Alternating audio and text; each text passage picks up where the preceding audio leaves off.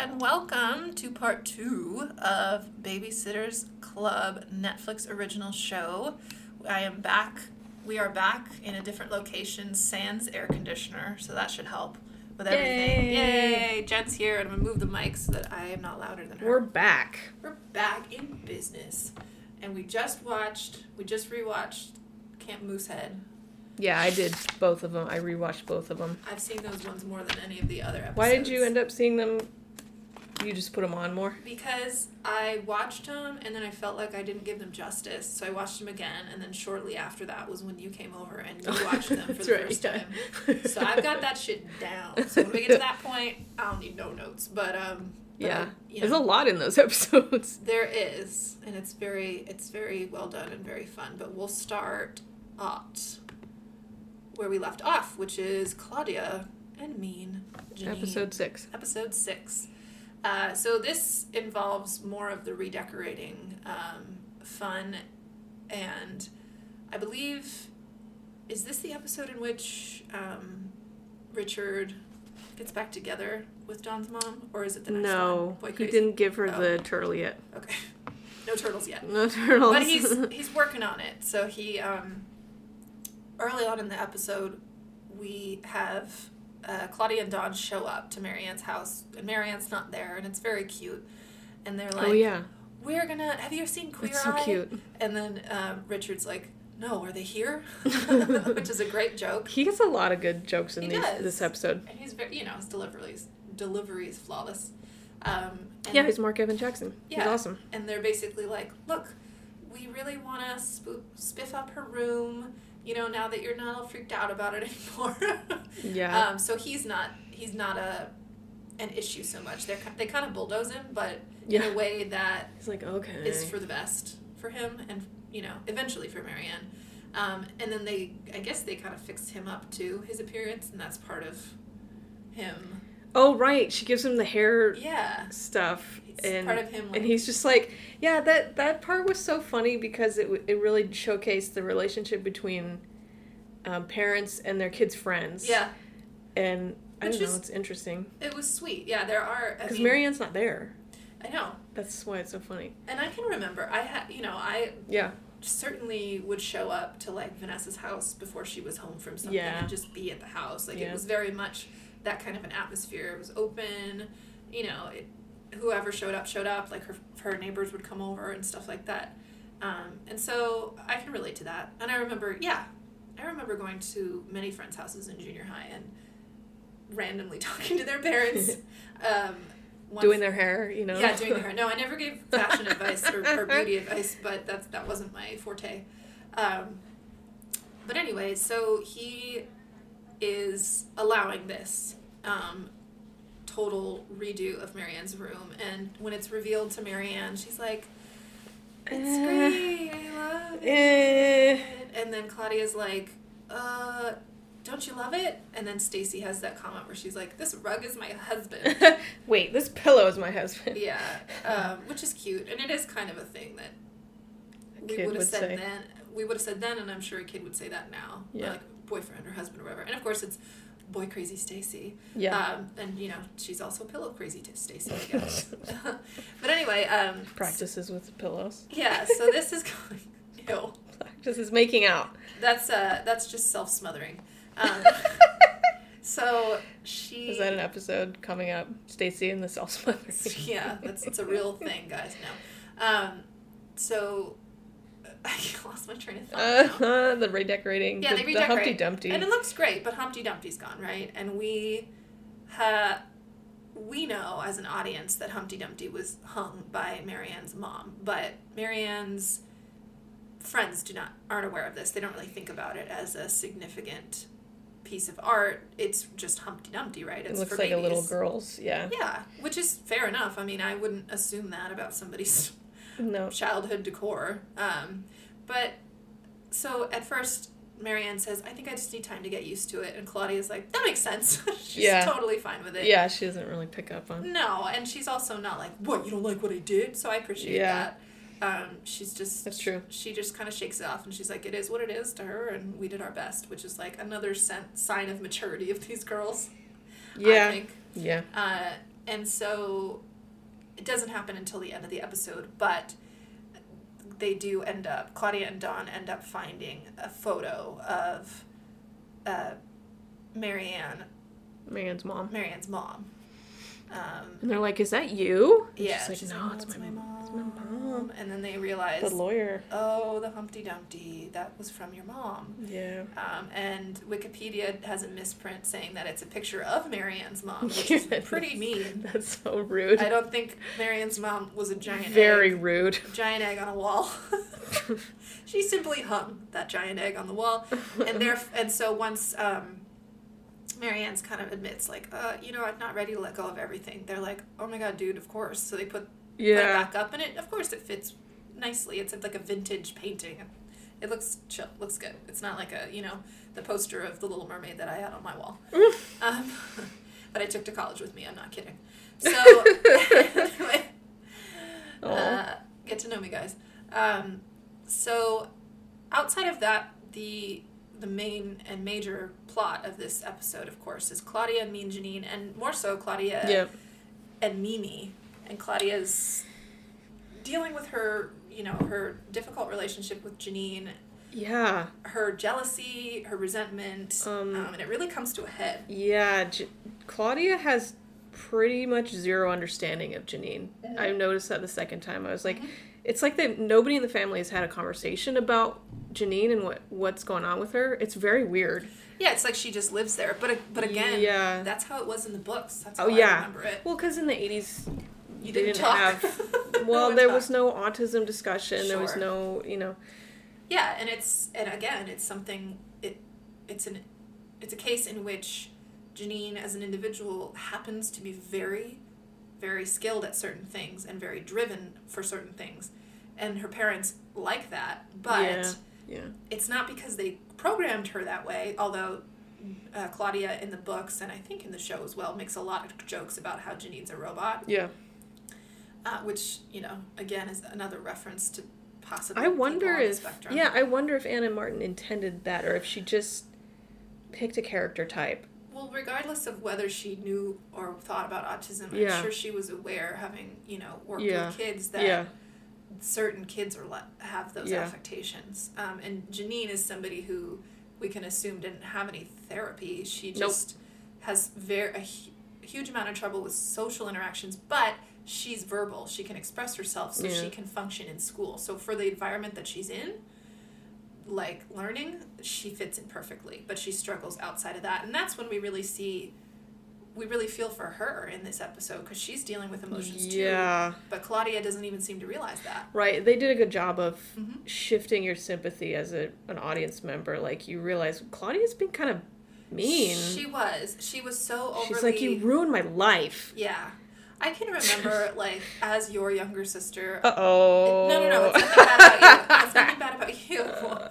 It's just, I felt, not resentment, but I guess jealousy. Tension. A little bit of, like, well, I'm never going to be perfect like Jen, like, even though I don't think I thought you were perfect. Maybe I thought you were perfect. I don't know. To me, you were, like... Definitely wasn't. Well, but you had so much skill, and I always felt like... Because we were always into the same things, like, well, not all the same things, but, art, and we both create art, and we both very verbal. are very verbal, and so if I was involved in, like, a play or an art class, it's likely that you had done that as well, and whether it was a fact or not, I felt like I was being compared to you, so that's just a part of having siblings. I mean, and I don't think it has to be older or younger. I think it's just...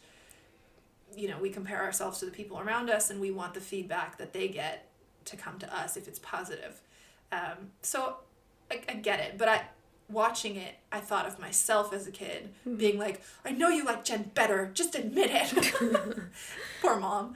And kind of being like, oh, that was ugly of me. And like, oh, Claudia, come on. Like, you can't possibly... But it's believable that a little kid would... Not a little kid. She's not a little kid. I mean... That a young woman you kind of are. Would... You're still young. What? At 13, you're still very young. Oh, I thought you meant me. I was like, I'm not a kid. Yeah, you're a child. Thanks. That a 13-year-old would still have these temporary Absolutely. moments. Oh my God, I feel like that's when it's riling up. Yeah. It's like, I got hormones now. True. And she's jonesing for Trevor, and she's got this competition, and it's like a lot of pressure. And basically she feels as though her whole family, especially Janine, looked down on her art. She doesn't feel accepted, She doesn't feel accepted, and Janine has this comment. She's like, are you trying to say something original about these treats? Pop culture. Or is this just an homage to pop art? Yeah. Basically.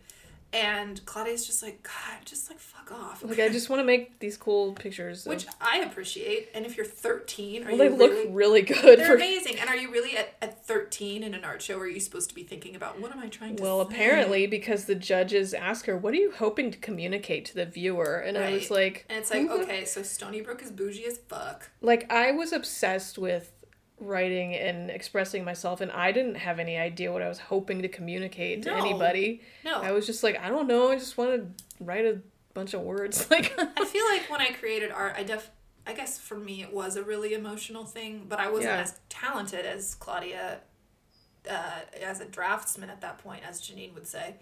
But basically Janine is saying she's a good draftsman, which is calling a fashion designer a seamstress, basically. Well, is it Janine or is it the judge? No, it's Janine. So they're both kind of the same. They're the same. They're the same. The judge reinforces what Janine said. What Janine says, yeah, you're right. And Janine probably didn't mean it harmfully. No. But she just didn't she didn't know how it would be taken because she doesn't have awareness of other people's emotions or really where they're coming from. She doesn't have... Except magically at the end of this episode. Yeah, she struggles with the ability to modify her own behavior in order to be sensitive to other people's feelings. So she has a learning curve here, and I think partially the reason that she's able to is because I'm getting ahead of myself, but she gains kind of an upper hand with Mimi, and that I think makes her realize how much Claudia's hurting. And how important those links are, and then she's like, oh, okay, I guess I get it now that I've experienced it, you know?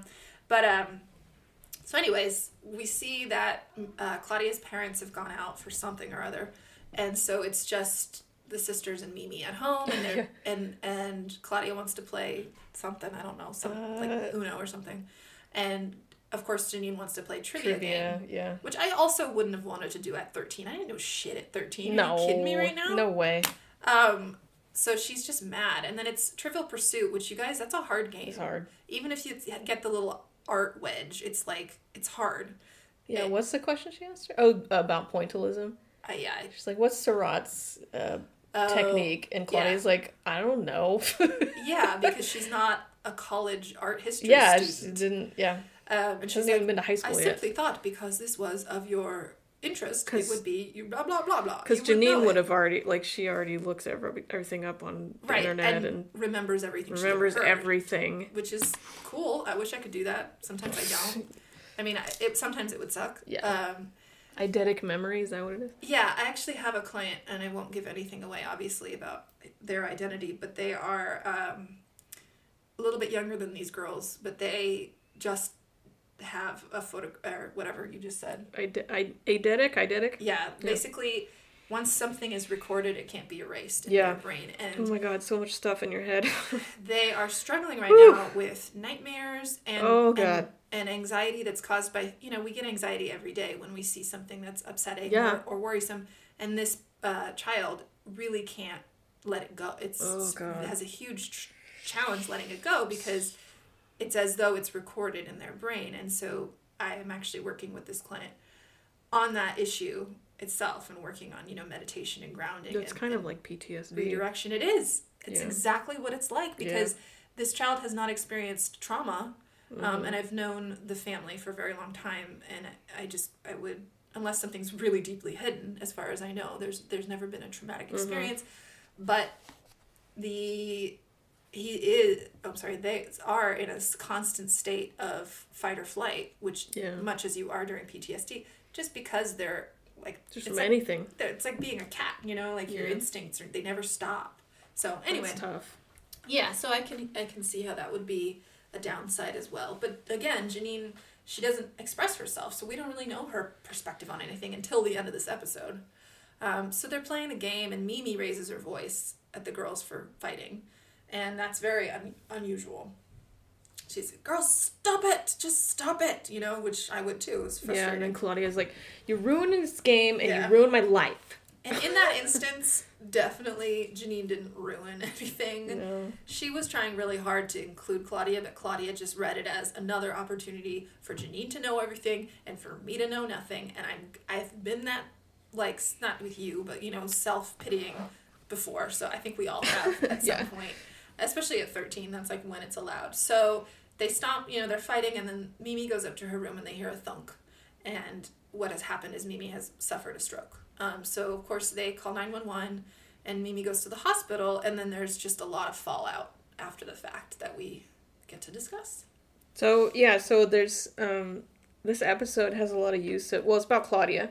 So there's a lot of use of images as a concept. Like, the images are what she starts saying, what Mimi starts saying when she's trying, she can't really talk, she's aphasic or whatever. She has aphasia, and Claudia doesn't understand. She just blurts out something about like horse and peaches or something in a house. Horse, peach, house. Peach, house. And it's funny because Claudia, well, she's really confused because obviously it's confusing. And then, what are you looking for? I was going to grab a piece of paper. Anyway, Claudia's confused. She's a kid, and she thinks Mimi's awake, Mimi's fine. Yeah. And it's kind of a rude awakening for her. But what's funny is that,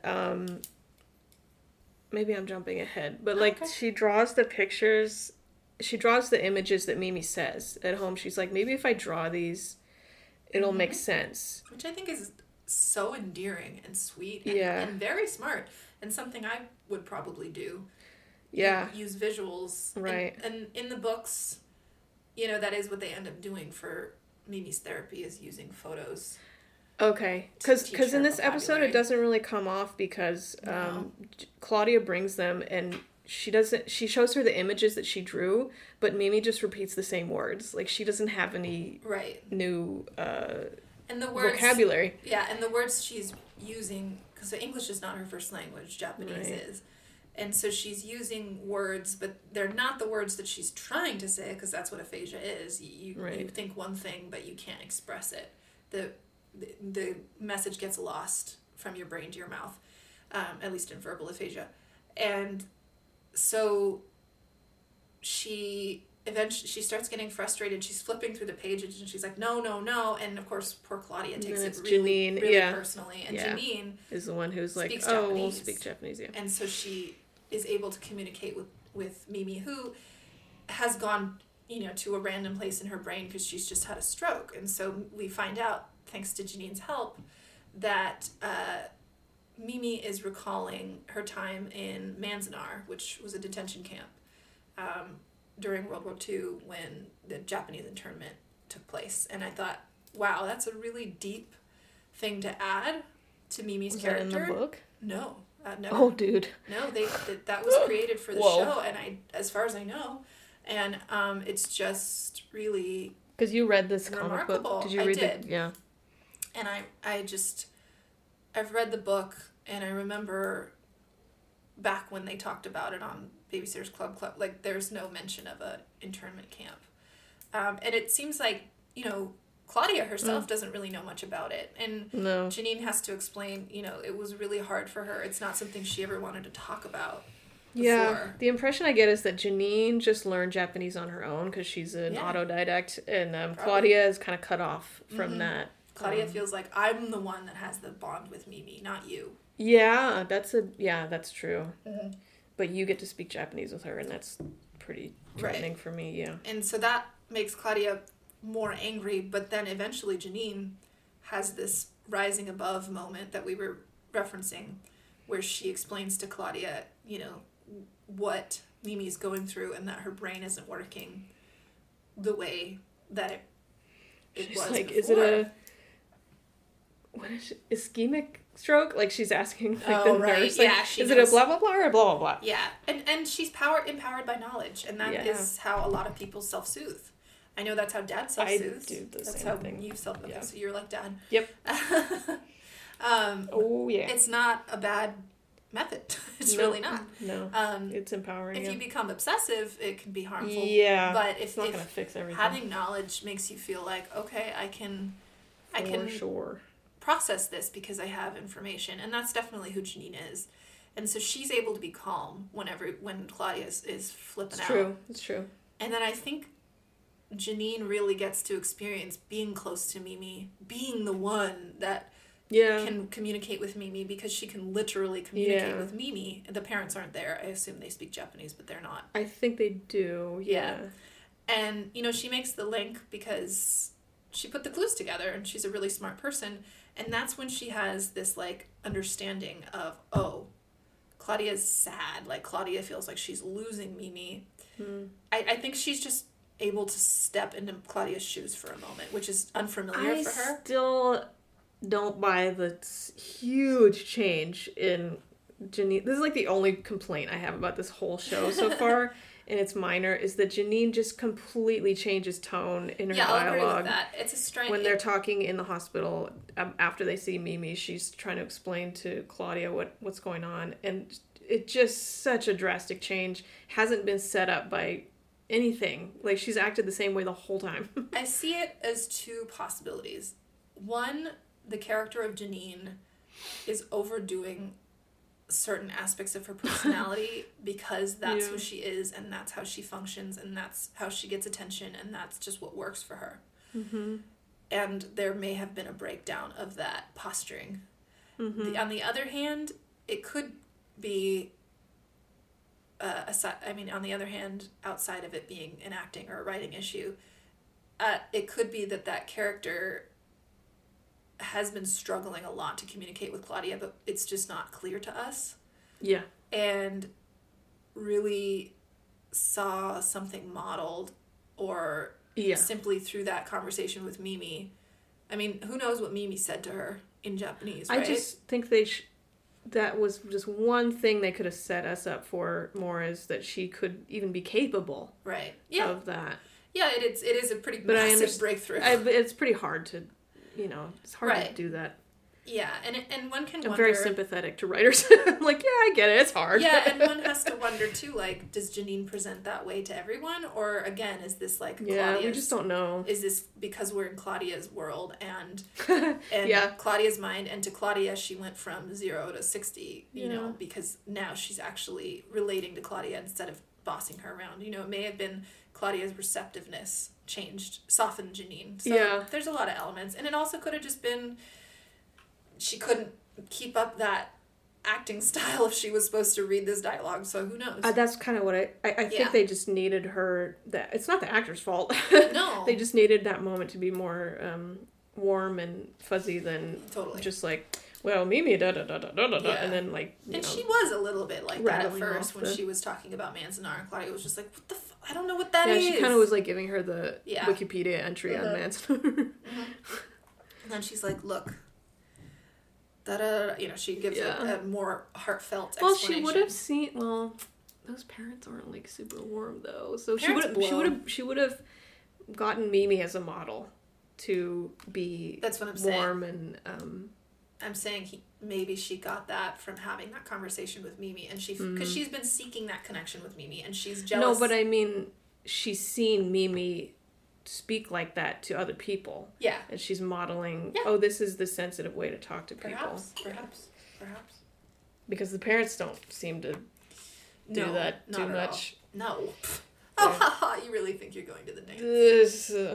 Anyway, and then the art fair thing happens, which is stupid because Claudia's art is really awesome. And they're like, oh, what is this supposed to tell us? It's like, it's kind of reminded me of... The Office when Pam has the art show. I didn't see that. Oh. Or I don't remember it. It's early on. It's when she's still I don't remember. It's when she's she's dating Roy again, and she's trying again with Roy. Uh-huh. And no one shows up to the art show except Michael Scott, of course. And she standing around and listening to people, talk shit about her art. Even though it's pretty, they're like, what is this supposed to mean? It's a stapler. It's a office building. And the shadows, da-da-da-da. And so she feels really bad about herself. And then Roy comes and he's like, hey, we can't stay. We're going to go get jet skis. And she's like, okay, thanks for coming. And he's like, your art is the prettiest art of all the art. She's just like, okay. He tried. There was an effort. Yeah. And there was an attempt. Michael Scott is like, oh my God, this is amazing. And he has one of his great Michael Scott moments. And he is like, how much? She's like, what? Yeah. He's like, how much? He puts it on the wall in the office. Puts it on the wall. He's like, this painting of our office wouldn't have been made without paper. I remember that. And without paper. Because this is when they're feeling like, oh no, digital's going to take over everything in their paper company. So it did remind me of that.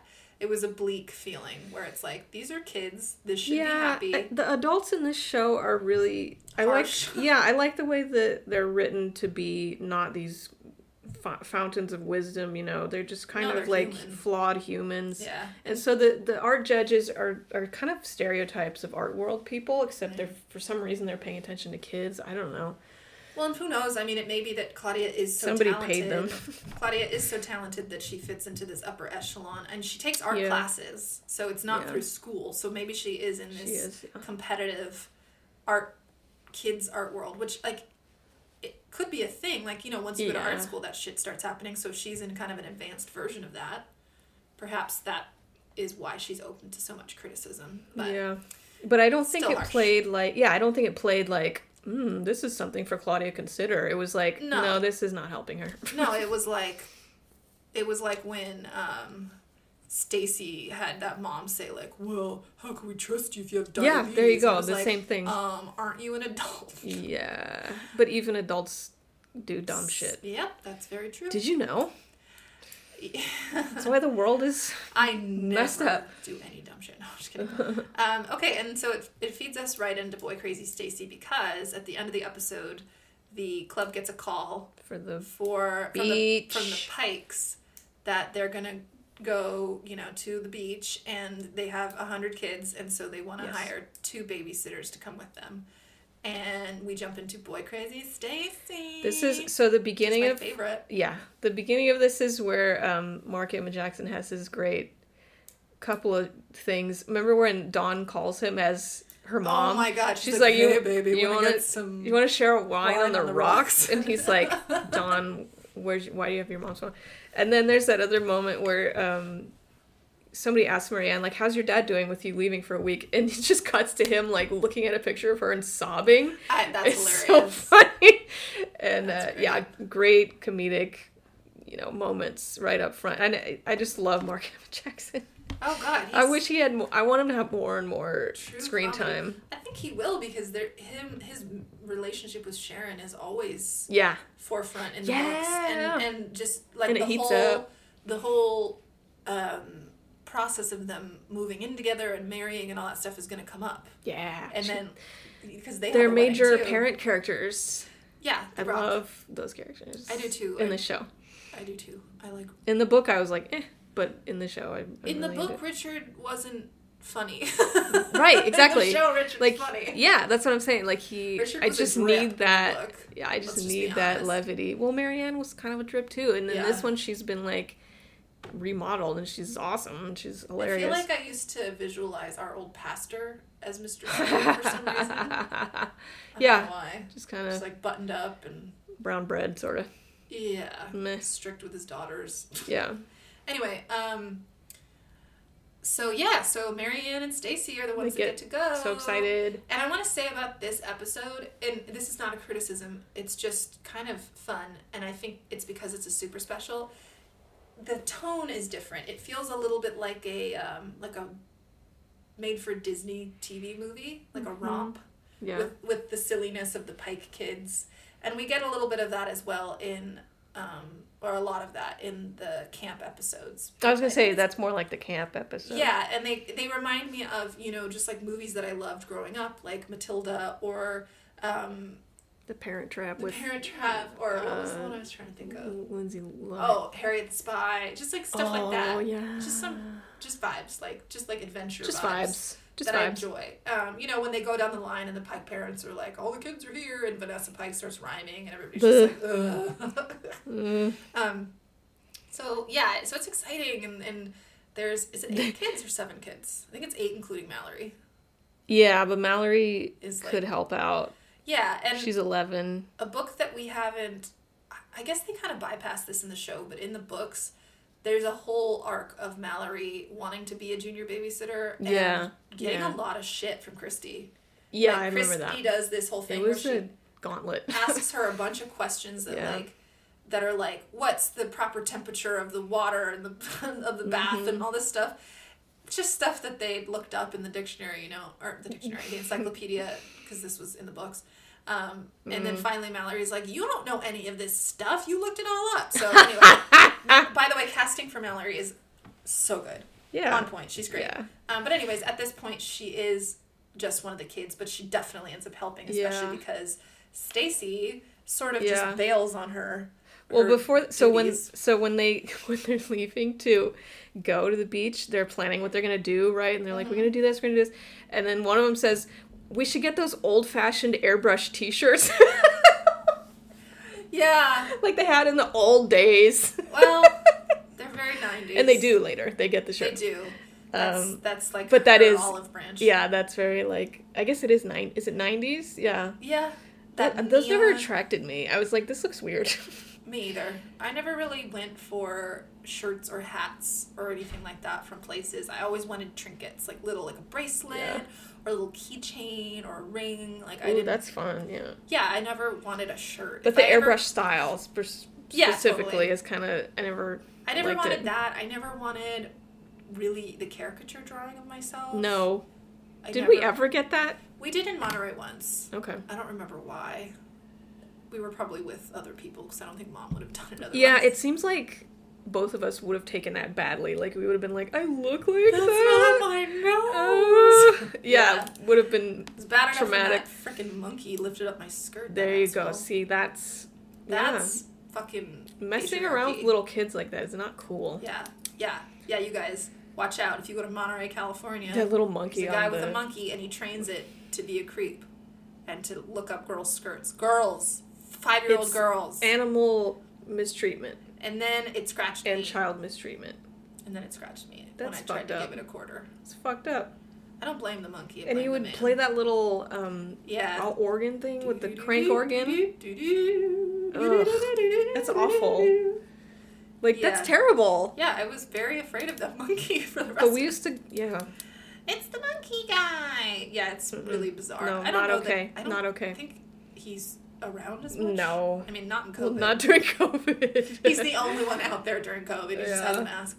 There's a little mask on the monkey. I'm just kidding. Oh, God. Don't mask your animals, guys. Don't train them to do anything. Like, just... Creepy.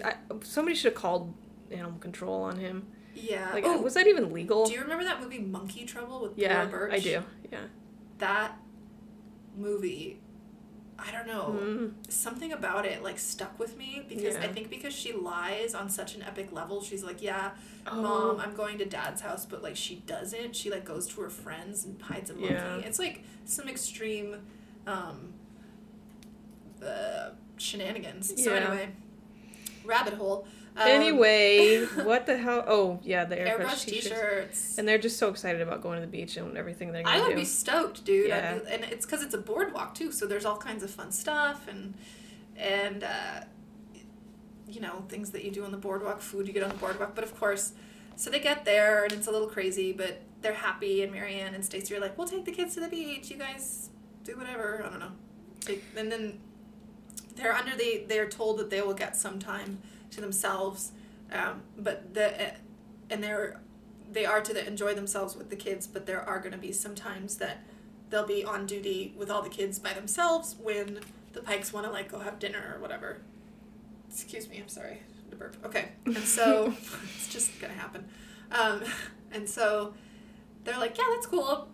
There's 2 of us, right? But then, of course, they get down to the beach, and who does Stacy see but a not hot lifeguard that she thinks is hot? He's so not hot, you guys. I mean, this is a thing. I'm not into young boys, but I'm just saying, like, I wouldn't have been into him as a 13-year-old. I've seen hotter 13-year-olds. Or he's probably he's like 17 or 17, 16, yeah. He's a lifeguard. But do you think you would find him cute when you were that age? Only out of boredom. Yeah. Because he was the only guy. And he's older. So I did this thing once. Uh-oh. No, I didn't do anything, but it was like, in your head when you're 13, you're like, maybe I like them, I don't know. Yeah. But you don't. So I did that. I'm not going to use names because, like, I don't want to. But dad's science professor friend. Not him. No, I know, but his son. Oh, went on an excursion. Yeah. Our dad you were like, is a scientist. Yeah, but the kid had his jaw wire chopped. I'm not kidding you. This is how desperate I was for a boy to crush on. He was the only one there my age. Everybody else was in high school. I was 13. I had just gotten my period, you guys. Wait, which trip was this? The desert? Oh, no, I didn't go on that one. No, you didn't. It was just me and Dad. Cool. And I was like, not bored, but, you know, when you're that age, you want to think, I wanted to think about stuff. And, like, you know, I was... It just enters your brain. It just does. And I didn't have anything... You know, it's so weird. I was just thinking about this the other day. I didn't have anything in common with the kid. His jaw... I remind you, his jaw was wired shut. And yet I was like, dream day. That kid was so funny. He was. He was obsessed with Sublime. And he had...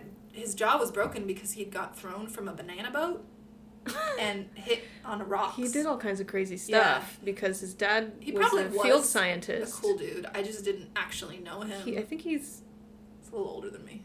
A chef now or something. But yeah, cool. but I was hanging out with him when we went to Tahiti, and I just remember him like I was snorkeling and I'm like, this is amazing, wow. And I just look over and he's underwater and he's just carrying this giant rock, like swimming with it, and he's just like smashing things with it. I'm like, what are you doing? He's a boy. Yes, so he just like very like a little monkey kind of. Yeah. So I was like, I made a thing out of that in my head. Yeah. Well, I had a crush on when I was also in Tahiti, the British guy that was at the base, and he was an adult. It was like Tahitian romance. And he was like this blonde British guy, and I was like, oh my god, he's so dreamy. There's this, did you watch Step by Step at all with me? Ever? Yeah, I used to watch Step by Step. So, it's on Hulu, I think. I've been watching it a little bit. Nice. But I remember there was this episode where Dana, who is my favorite character, the oldest daughter, she's the fucking best. She, like, meets some guy when they go to Hawaii, and then he's like, I'm gonna marry him. She's, 15. There you go. That's what And that's why we all have these ideas. Yeah. Because we see shit like that. Like, what if he just came in the room right now? Would we just make out? Like, how old are you? Like 17? 16. Yeah, there you go. 16. Yeah. Statutory rape, super cool. Yeah. I'm just kidding. You don't think about that when you're 16. No, I wasn't thinking about that. I was just thinking about making out. Yeah, it's more just the excitement of, like... Very exciting. Them being in proximity and all that stuff. So, I have to stop clicking this pen. It's going to really ruin all the audio. I get this one with no clicker. Okay. So, anywho, so Stacy sees this lifeguard. guy. He's like, back to that. You know, he's whatever. He's not ugly, but she's just like, boy, you know, and he tickles her fancy. So, is his name Scott? I believe his name is Scott. And she's like, hi, it's very Stacey. Baywatch. It's very awkward. He looks like a Baywatch. Yeah. They're like, the way they shoot his entrance. Totally. And she's like into him, and he's like, hey. Hey, like, cutie. He says, hey, cutie, but like, he doesn't give her any signals. In the book, he kind of does, but in this show, it's like so clear, it's palpable that he's just like, oh, yeah, another just little humoring girl her, yeah. likes me. But she thinks they have something going on, and so she's constantly just preoccupied with making eyes at him and hanging out by the He gives her his whistle, which is like, random. I think you kind of need that for your job. Yeah, well, he probably is. What are you doing? Well, he's just a bad person. I'm just kidding. He sucks as a lifeguard. He doesn't seem like he's paying much attention to his job, so I'll give you that. He cares about going to the burger joint and getting a soda. And girls. His girlfriend. Being around him. Yeah, so she keeps spending time around the lifeguard stand, and Marianne's like, the fuck, dude, I'm doing this job. The kids are burying her in the sand. By myself. And then, so Marianne makes a friend, Alex, who in the show is gay. Yeah, he references, like, I had a crush on this guy. Right. Just casually, it's not... Which is cool. Again, it's not a gay person. It's just like, yeah, people are gay. Get over it. I mean, to be in that generation and just be able to be open, that's so amazing. I think no kidding. Just so it's awesome. Like in the Mindy Project episode that we watched where she goes to the high school and the gay kid, she's like, it's gonna get better, and he goes, how could it? And he like looks at another gay kid and like makes eyes at him like it's, you know, it's already better. Yeah, it's already better. But that's thanks to our generation. Yeah. Anyway, the Gay Straight Alliance. Okay. Yeah. Get right high. Yeah. And then Alex has his cousin Toby, who's straight, and he is just like hanging out. They're just so really adorable. Guys. They're so cute. They're there taking care of the kids that they're cousins and whatever. They're great. And they joke around and they're like making these goofy jokes, and I'm like, you're adorable. They're not boys that make girls uncomfortable. In any way. I'm trying to remember if we even knew any preteen boys that were that cute. That cute? Like, not physically, but like, just sweet, disposition. I had a friend in junior high that was very sweet. And not threatening. Not at all. Yeah, that's nice. Yeah. I had a few. I had good guy friends in junior high. That's good. Good. And like, you know my friend Trevor? Like, I've been friends with him since 3rd grade. I don't remember Trevor, but... Red hair. Anyway. So, mom taught with his mom. And it doesn't matter. Well, I've been friends with Trevor forever, and he's never once... His name is Trevor Forever. Made me uncomfortable in that way. Yeah, there's a few of them like that. Anyway. Just decent. Yeah, just people. Guys that are not looking for anything from you. Well, Toby does get interested in Stacy, but he's so cute. He's like, I'm going to give you this book that you were looking at when you were looking for a gift for this other guy. Yeah. But I'm not going to give you shit about liking the other guy. No, he's giving because he wants to give. He's not expecting anything in return, which is how you should always But he does get something in return. Right. Ooh, a kiss. Oh. But so anyways, the veil is lifted off of Stacy's eyes when she sees that Scott has a girlfriend, and the girlfriend gives her this look like, okay, what are you doing here? And then Toby saves her, right? He's like, oh, those are for me. Yeah. Oh, yeah. Thanks, girlfriend. What was she trying to give him? Chocolate. Oh, yeah, that was so embarrassing. I know. And then he totally just steps in. Yeah, and they're like, okay, whatever, and, don't pay more attention to her, but for her, that's a really big deal. And then so first and foremost, she feels really guilty about bailing on Marianne, and so she says, look, tonight's our night off, we're gonna go to the boardwalk and have a bunch of fun, and she gets those t-shirts. The airbrush old-fashioned t-shirts. And then she's like, but would it be okay if we invited Toby and Alex? And Marianne's like, sure, like, they're my friends. Yeah. And Marianne's really cool about it when Stacy wants a little bit of time with Toby, and then they have their kiss. So I think Marianne was just like... And Marianne talks to Alex about Logan. Yeah. She's like, I kind of like him. Yeah, in the book, Alex was straight, and Marianne kissed him and felt really guilty about it because she knew she liked Logan, but they weren't dating yet. Because we haven't gotten to Logan likes Marianne Well, I like this version better. I do too. And it's nice that she can confide in a friend instead of feeling pressured to kiss him because he's a boy. Exactly. And I definitely remember being in situations like that in high school as well. And past high school of like, oh, I guess I owe you something because we're friends. We just talk about things and not get, Yeah, totally. But, so... all's well that ends well. And then there's a side plot of Christy watching Karen and Andrew. And I don't remember why she gets locked in. Oh, because Karen says, oh, that's the place where he keeps his secrets. And she's like, I'm going to go check it out. So Karen plays a little trick. Yeah, and this plot line was a lot about Christy. I think it's about her moving, and she's looking at her... she has all of her stuff packed up. And so the theme of the fear of change, which comes up big time in the next episode, is coming up. Because she's like... Absolutely. Which totally I would be... I mean, I was terrified of change at that age. Yeah. I was just terrified. And we never if our parents had said... Yeah, if our parents had said, we're going to move, even if it was like 2 blocks away, I would have been like... I remember once Dad got laid off and they were like, well, Dad's looking at a job in Oregon. And I was like, oh, really? What? Yeah, just even saying it would I remember just the weirdest feeling. And I just immediately thought of all my Sarah Dessen books that I was obsessed with. Oh. And how the characters, had to move and go to new schools. And I was like, guess I'll be like that. I'll be like that. Everybody knows about Everybody knows about that when you're a kid, like being the kid who moves or the new kid. Because we had a new kid in our class, and it was like, you don't want to be that. Yeah. That's really hard.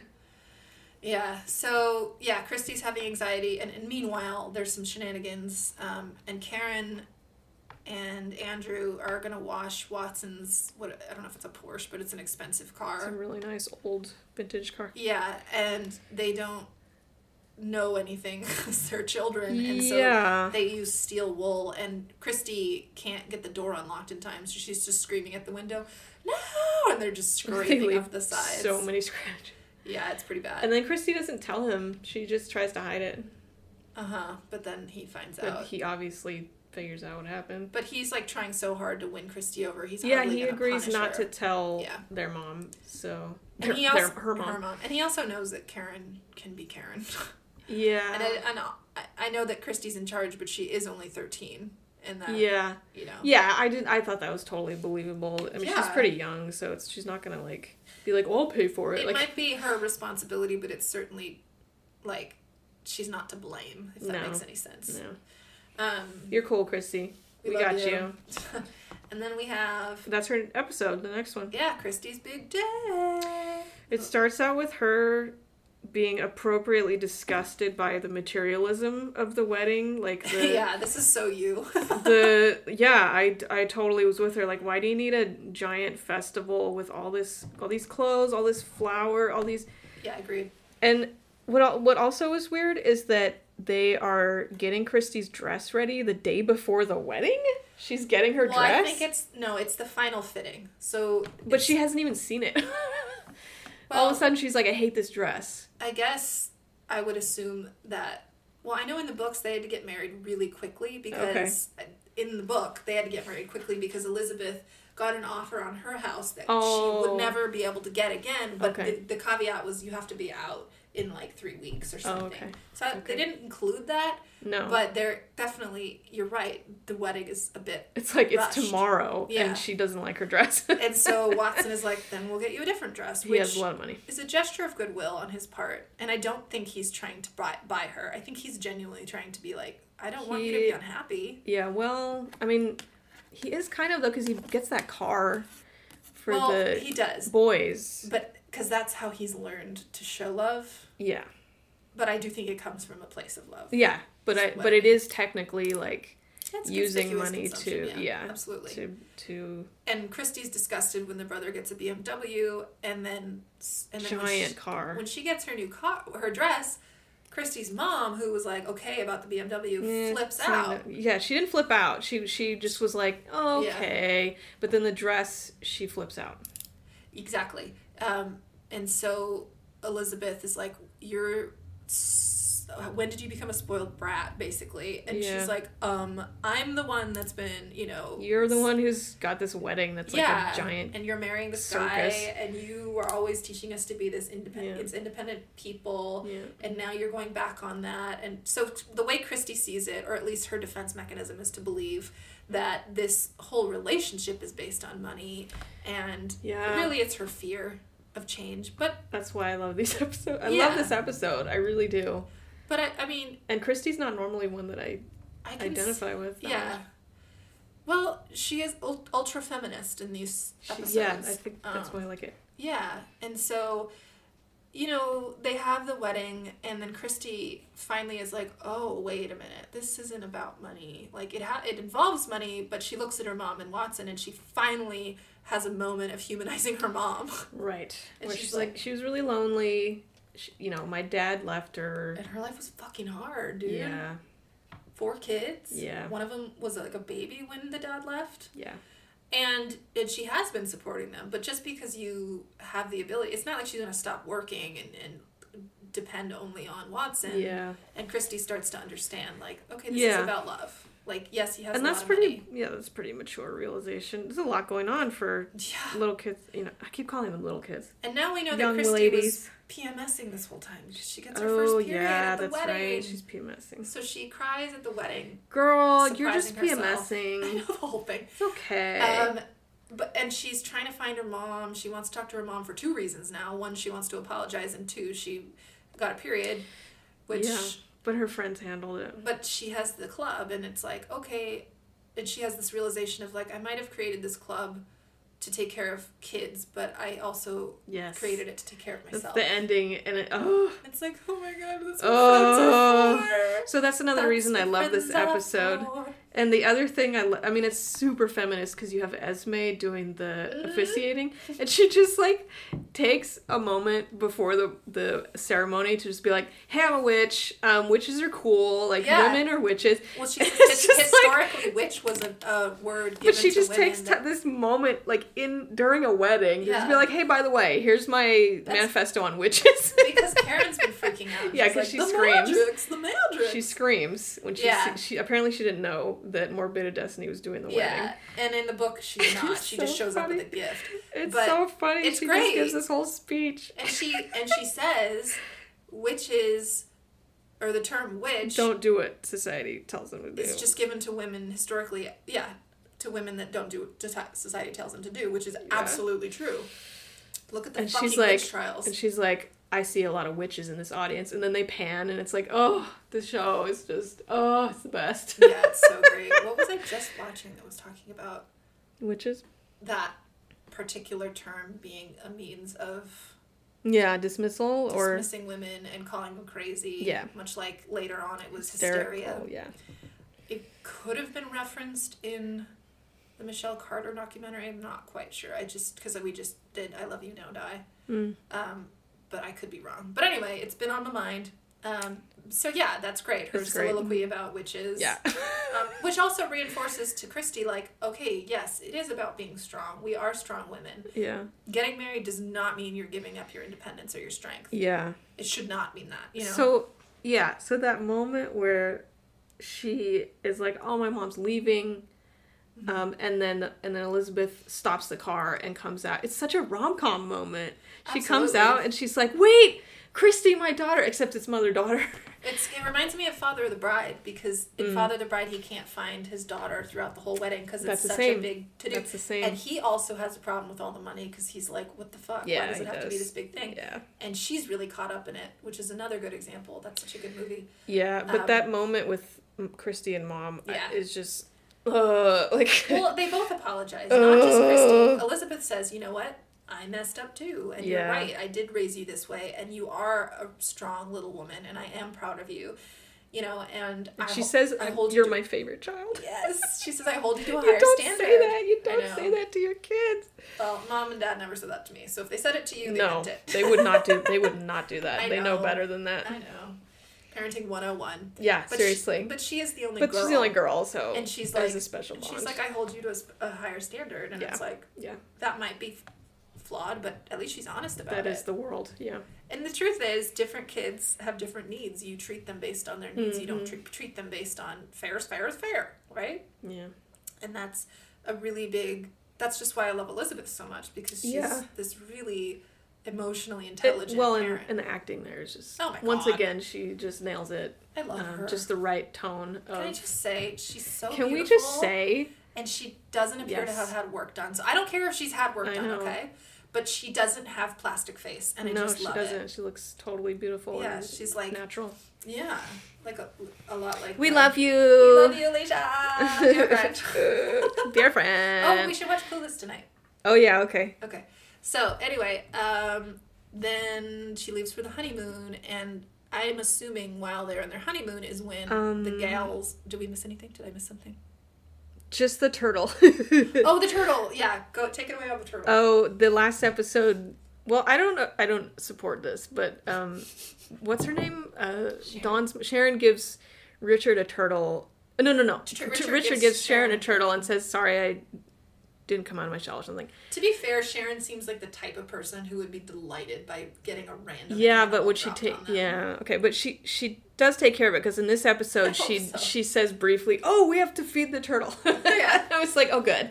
Yeah, the turtle's not just sitting there like, "Oh, remember that?" Oh my God, I was at work the other day. I think I was with one of my 3-year-olds, and I was like, we were talking about turtles, and I was like, I've been thinking about getting a pet turtle, and she just goes, "Really? No." I was like, what do you mean no?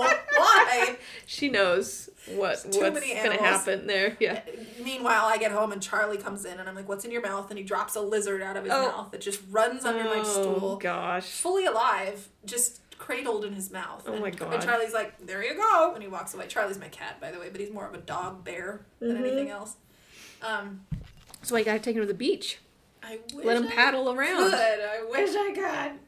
Could, but he would. It would never. It wouldn't work. I would lose him forever. Yeah. He would just be surfing out forever, and you'd be like, uh-oh. No, he would, like, run away into the hills because he'd be so scared of all the people Well, and you'd dogs. have to use a leash, but... Then I'd be dragging him. Yeah, like that picture that I sent you. Dragging him along the sand. I've never put Charlie on a leash. I don't know. I think he could break that leash. He's like 15 pounds. Yeah, he's pretty big. Okay. Big guy. Big buddy. Okay. So the moose heads. Moose head. They kind of go together. Should we just talk about? Let's just talk about both of them. Yeah. Because it's like one long episode split in two. The last 2 episodes are Camp Moosehead, and I just want to say, I really love the actress that plays Nene. Tammy Sagar.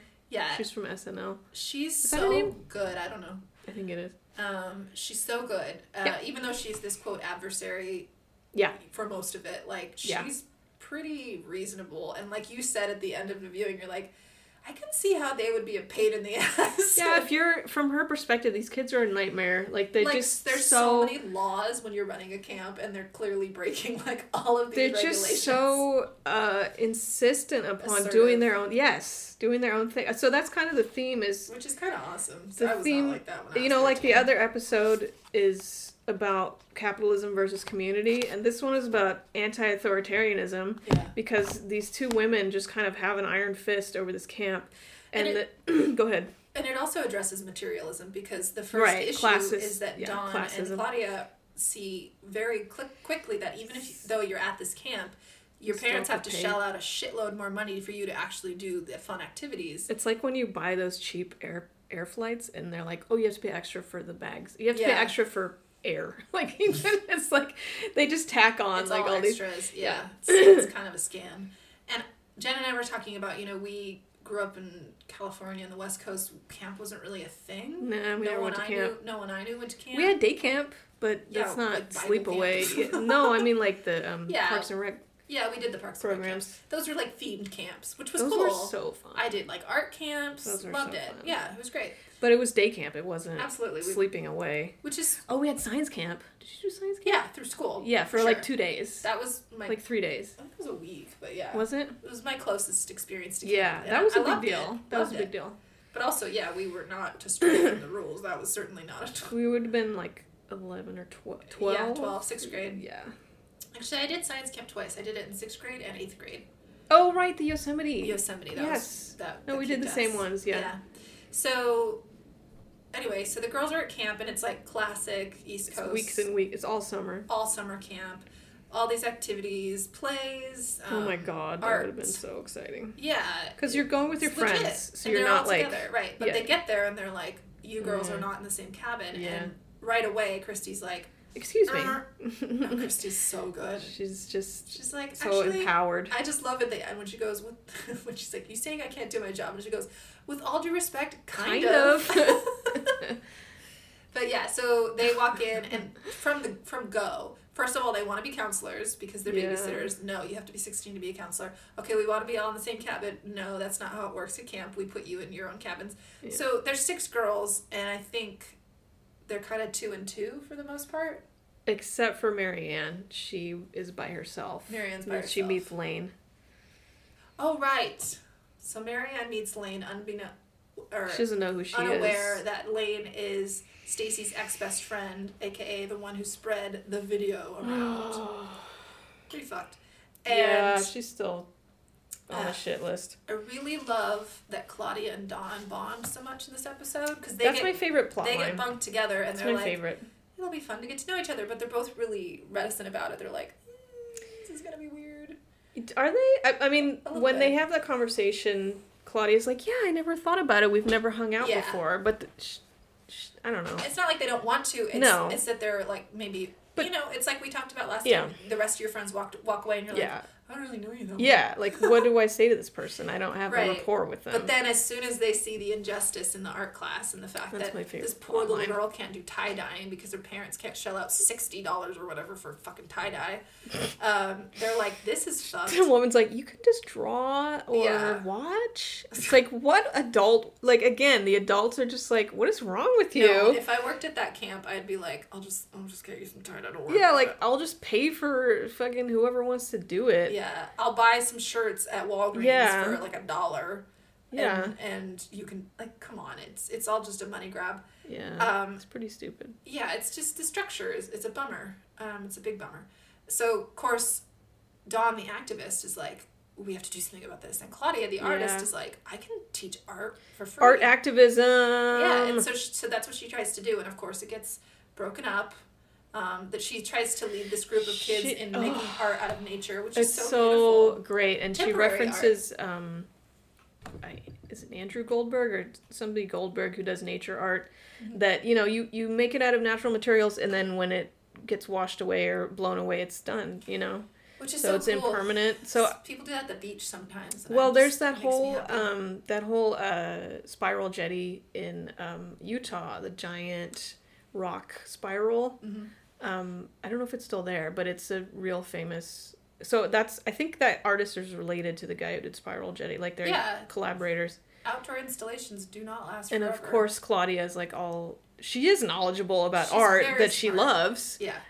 So she just is explaining it to them, and they make this awesome little circle thing, and it's so beautiful. Yeah, and the kids are into it. The kids are happy. Oh, she's speaking and it's free. To them, and it's free, and they don't feel left out. They feel special because this is like a little. It's non-materialistic. Club. Exactly, and it's then non-classist. So it gets busted up, and they're like, "You can't do this. You don't have the authority to do this." Which is like this one I bumped on a little bit because I don't understand how that's against the rules. She just says you're out here unsupervised. It's like, okay, then send a counselor over. Like that seems like a counselor But problem. they're authoritarian and they're threatened by these kids who are really, really self-starters, very empowered, and you can't just like tell them what to do. No. I mean, they're not gonna. And they're also threatened by the parents, not the Babysitter Club parents, but the parents as a whole that send their kids to this camp that are probably like, I heard. That's totally. Yeah. So they're up against some shit too. So they're kind of the middlemen. It's not like they're making millions of bucks, right? It's the owner. Yeah, I know. She's like, I've been running this camp for 26 years. Yeah, she's like, I wish I could make it free, but I can't. Like that's not up to me. So eventually, when they meet, it is. Yeah, in that sense, it is the fantastic idealism of youth versus the hard reality of adulthood. Like, you can't just do all this stuff. By the end of the episode, they do reach a compromise, which is more than I can say for most adults. Yeah. Well, most kids wouldn't be this empowered. I mean, geez. No. And they're a force. They're a force because they're aligned. Yeah. Solidarity. So, this is the communist episode. It's like the socialism episode. It is. They even make a barricade at one point. So when Stacy is confronted with Lane being there, she's like, I correct me if I'm wrong, I think she's like, she's pissed, but then she's like, Marianne, I know you didn't mean anything by it. And by this point, Marianne and Lane are already running the play because they both love Broadway. They just have that in common. And they're directing the play that Marianne adapted. That's where I don't relate to Marianne. From a story from some famous play. I don't remember. What's it called? I don't know. Some weird thing about time traveling in Paris. That's all I remember. It's not important. What's important is that Stacy gets the lead, and Logan is the lead guy, and so that's part of a thing where Marianne's like, oh my god, Logan's here all the time. And then it's a big deal. Yeah, and so it's sort of your crush is at summer camp. Oh my god, can you huge imagine? Deal. That's like Stacy and the lifeguard, but all summer. I know. I can't even. I just remember being that age and just being like, if only fate would make so and so be at the dance. It was just if they were within like 200 feet of you, it was like electric. You were just like, yes. It's just electric awareness. Yes. Yeah. I would be distracted all the time. Totally. And Marianne does a good job, but she also is, preoccupied by him. Yeah. She's like, don't kiss for real yet. Just wait. Yeah, exactly. Like, I don't want you to kiss every time you rehearse. This is my man. So Claudia is in camp jail. She's remanded to her Claudia cabin. is a political prisoner. That's and then they have her on the iPad. I love that. So cute. So Stacy and Lane end up in a fight outdoors, and unbeknownst to them, they're in Poison Oak. Yeah. And so the next day, they look terrible, really bad. It's pretty good stage makeup. Yeah. They look like lepers. Yeah. And so they're both remanded to like the nurse's office, and the other girls come in holding the iPad of Claudia. And they're like, she's trapped. We have to do this. It's just so well done, guys. You have to watch it. It's so clever.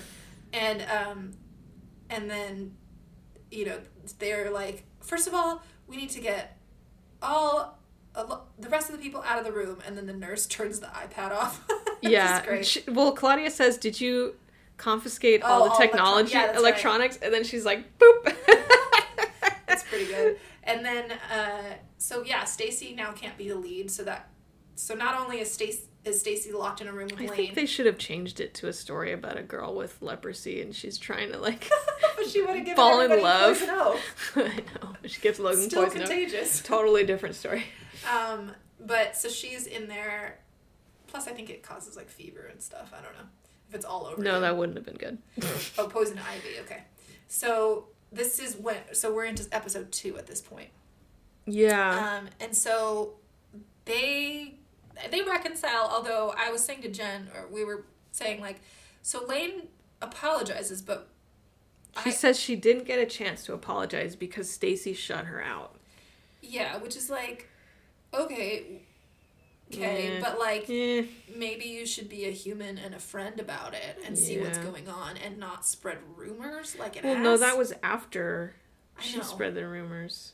I know, but she was trying to apologize for the rumors. Yeah, but either way, you shouldn't have done it in the first place. She's saying that Stacy pulled away. She said Stacy pulled away before the video.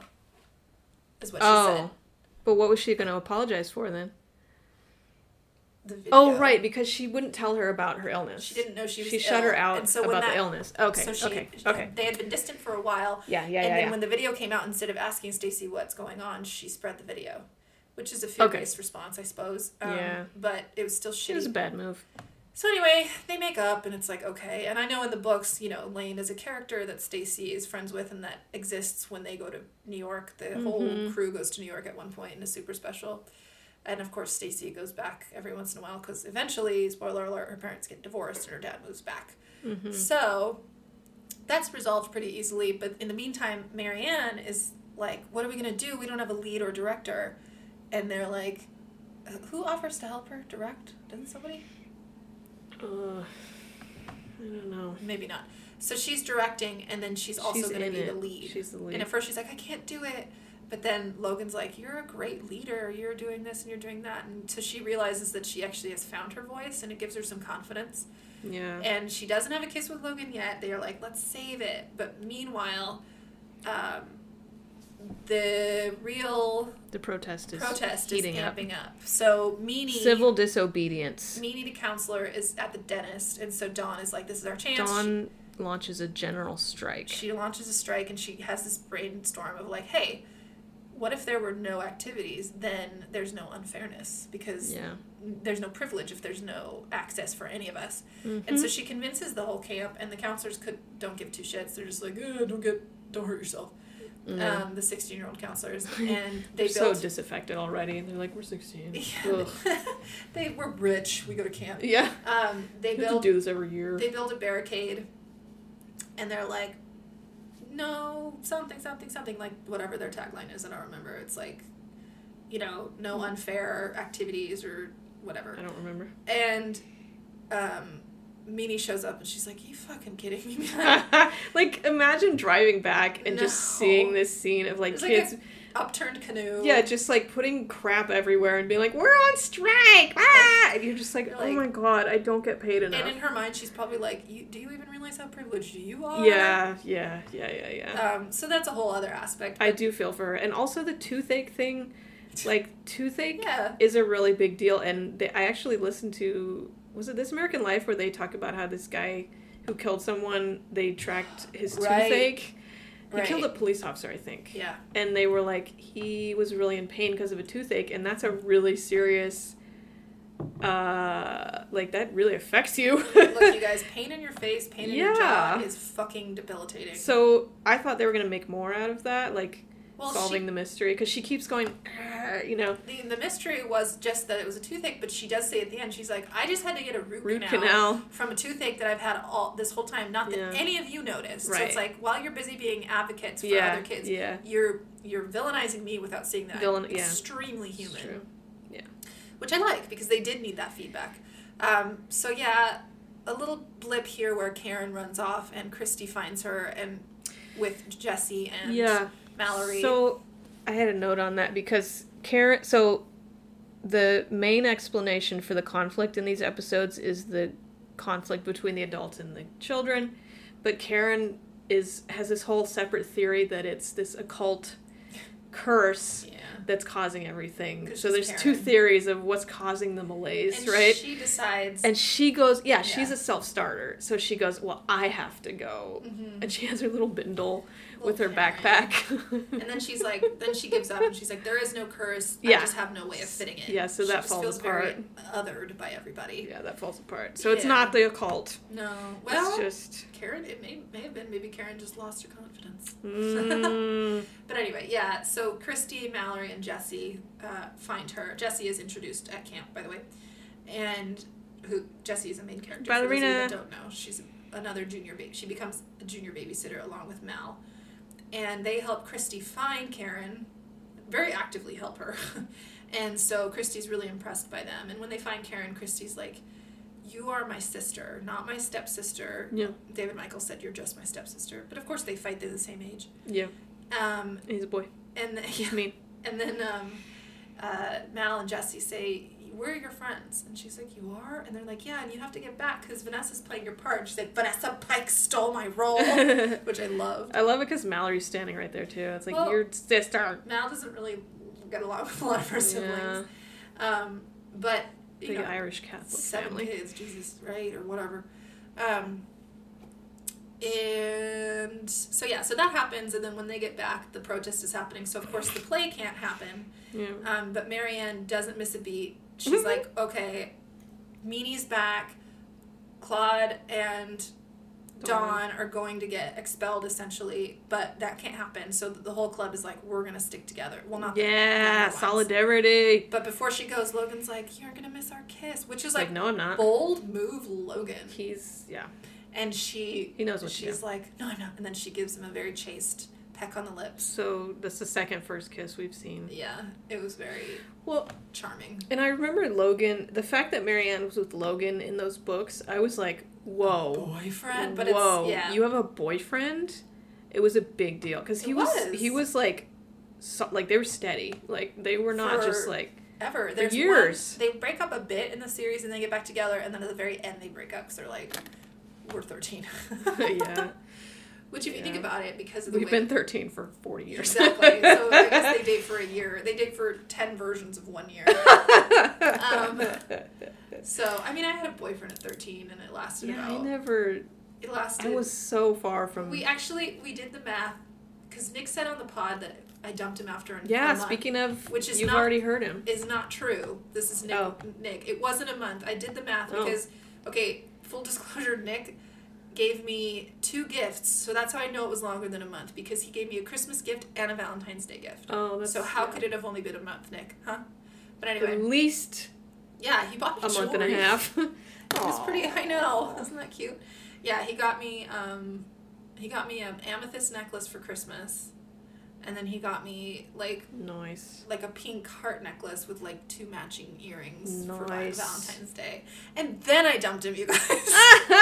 You're like, I don't like these. I'm just kidding. Right. No, it wasn't right then. I was just scared. I didn't know what the hell to do. Well, I was not even close to I didn't know what to do when somebody liked me so much. No. Nope. So, sorry, Nick. Not ready. But anyways, it's fine. Ready. It worked out. You're married. You have a kid. We're still friends. Now I'll know whether he listened to this or not. The things you do when you're 13 could have been a lot worse. Yeah, I remember rumors about girls having sex in junior high and stuff, and I'm just so glad I didn't hang out with that crowd. Yikes. Yes. Not that I'm not judging anybody. I would not have been ready for that, and it would have just really No, I was just thinking of myself. Yeah. Other people have their own adventures, that's fine. Yeah, that's true. Yeah. So anyways, at the end, after the kiss, they go running to the office, and Meanie is like, look, you guys are figuring out who you want to be in the world, and that's great. That's what camp is for, and da-da-da-da-da. We just watched this before the podcast we just watched it. We just watched it. And then they're like, does that mean we can stay? And she's like, no. There's liabilities. But then Christy... Liability comes up a lot in this episode. I mean, having worked with kids, it's a fucking thing. Dude. Yes. Licensing, all that shit. It's a big deal. All those counselors very realistic should have been in that fired. Sense. But then Christy jumps in and fires back with a very applicable argument. Like, you want to talk about liability? Like Karen my sister went missing and your counselors didn't do shit. Yeah. They don't pay attention. She said, you need people to pay attention, and that's us. And so basically, they get their way, and now they're counselors in training. CIT. But it's sort of implied that, like, now they're going to have a lot more responsibility. So they're going to start to feel what it's like to be meanie a little bit, which I think is fair, because that's life experience. Life. Yep. And that's it, you guys. Yeah, It just... They wanted a couple of episodes that would really... it's like in a novel how the last scene has to be a big, like a funeral or a wedding or some kind of party.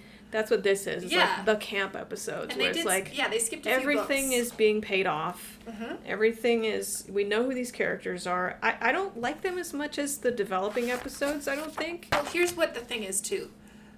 These are episodes where we see these kids completely out of their element. They are not around their parents. They're not at school. And so it's when they really come to life as their distinct selves. They're just all over. I mean, they're just doing so much stuff. I agree. They're starting plays. As much as I love these episodes, like I said, they do feel like a romp on like a Disney Channel movie, which is great. But it's more, there's more about the spectacle than there is about the development. Yeah. And I do like the development episodes, but it's well balanced. Yeah. And there are going to be plenty more. Oh, no, of they those. did a really good job. It's not as interesting to me as the development episodes, especially with the parents in play. Yeah. The parent-child relationships are pretty interesting for me watching as an adult now. Not that I'm a parent, but... No, but we've all had parents. Yeah, and we all have them. We just, we all know parents and children, so... But yeah, my goodness, these kids. I just... They would exhaust me so much. Like, I would just be like, can you just... Like, there's that one part where Tammy Sager or Meanie is like, someday you're going to look back and wish you'd watched more television. Yeah. And it's like, no, you won't. But I understand how she's just like, can you just, like... Just, like, chill for, like, a minute. Chill out for a second. Jeez. Be a kid. Because Christy's trying to organize... the group that she's not even in charge of, and Christy's all of a sudden she's just like, God. all of a sudden she's just like, yeah, everyone do this. And, archery. And Meanie's like, you're not a leader. Go into the lodge, have some hot chocolates. Yeah. Stop it. And then later, when Christy has to go find Karen, she's like, finally something to do. Because that's how she is. But all the kids are like that. They want to start plays. They want to do activity. They want things to be fair and even Marianne, who equal. Is somewhat meek, right? Yeah, but not too But only in the sense that she's finding her voice. It's not like... And also her friends are good role models. They really demonstrate leadership to her. Say hello to your friends. Babysitter's Club. Say hello to them. Every time you see them. Yeah, that song got stuck in my head. Oh, it's been stuck But in the my slow head. version. That was the great. nightmare version. The happy accident.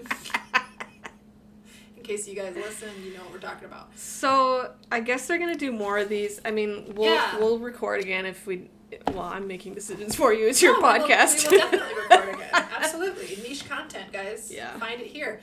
And I just I never do this, but I'm remembering to do it now. Can you all, if you are interested, please rate, review, and subscribe to this podcast? I have 4 ratings, and they're all 5 stars, and I'm so grateful. Wow. But I would love, Where do you rate it?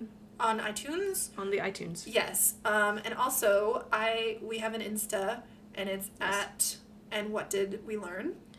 You could see the face behind the voice. You can see, you can see my face. And various other things. Sometimes you'll get to see the guest as well, if they're okay with that. You can see Jen. There's a picture of me and Jen in the last episode the other face behind the same voice. And you can also reach out to me. I just had a fan. Oh my God, I have a fan. Reach out to me last night saying, hey, I loved these episodes and I would love to do one. And now we're going to do an episode. So please don't be shy. I'm building my project, my creation here as it is.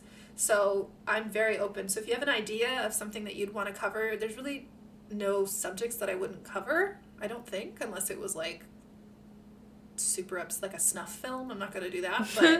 But yeah, bring it to me. I'm trying to be porn and murder and porn, murder, babysitters, also murder, like text messaging murder, marrying millions. We're going to be doing, Betsy and I are going to be doing an episode on an Australian show about, I forget the name now, but it's about young mothers, so teenage mothers, and so that's going to be great.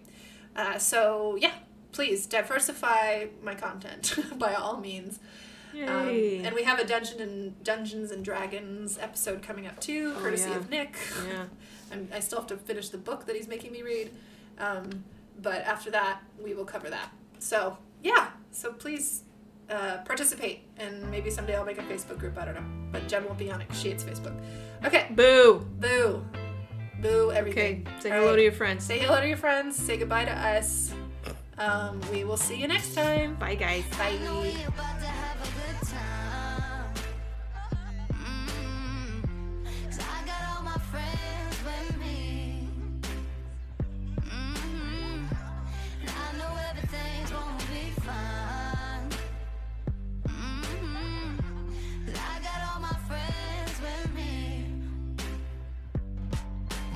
Trouble, need some help, and I feel all by myself. Know exactly who to call.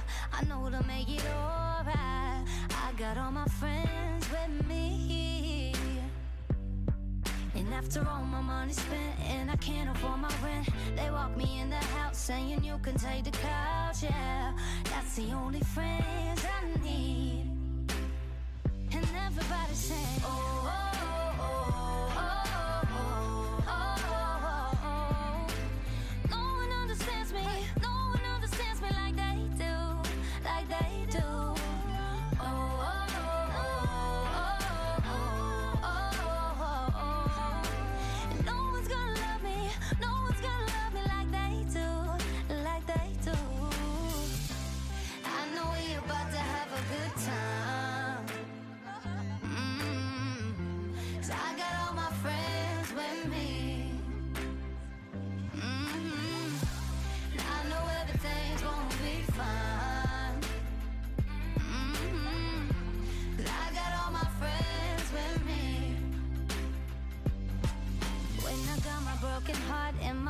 Torn apart, I was drowning in my tears. They showed me they were right here.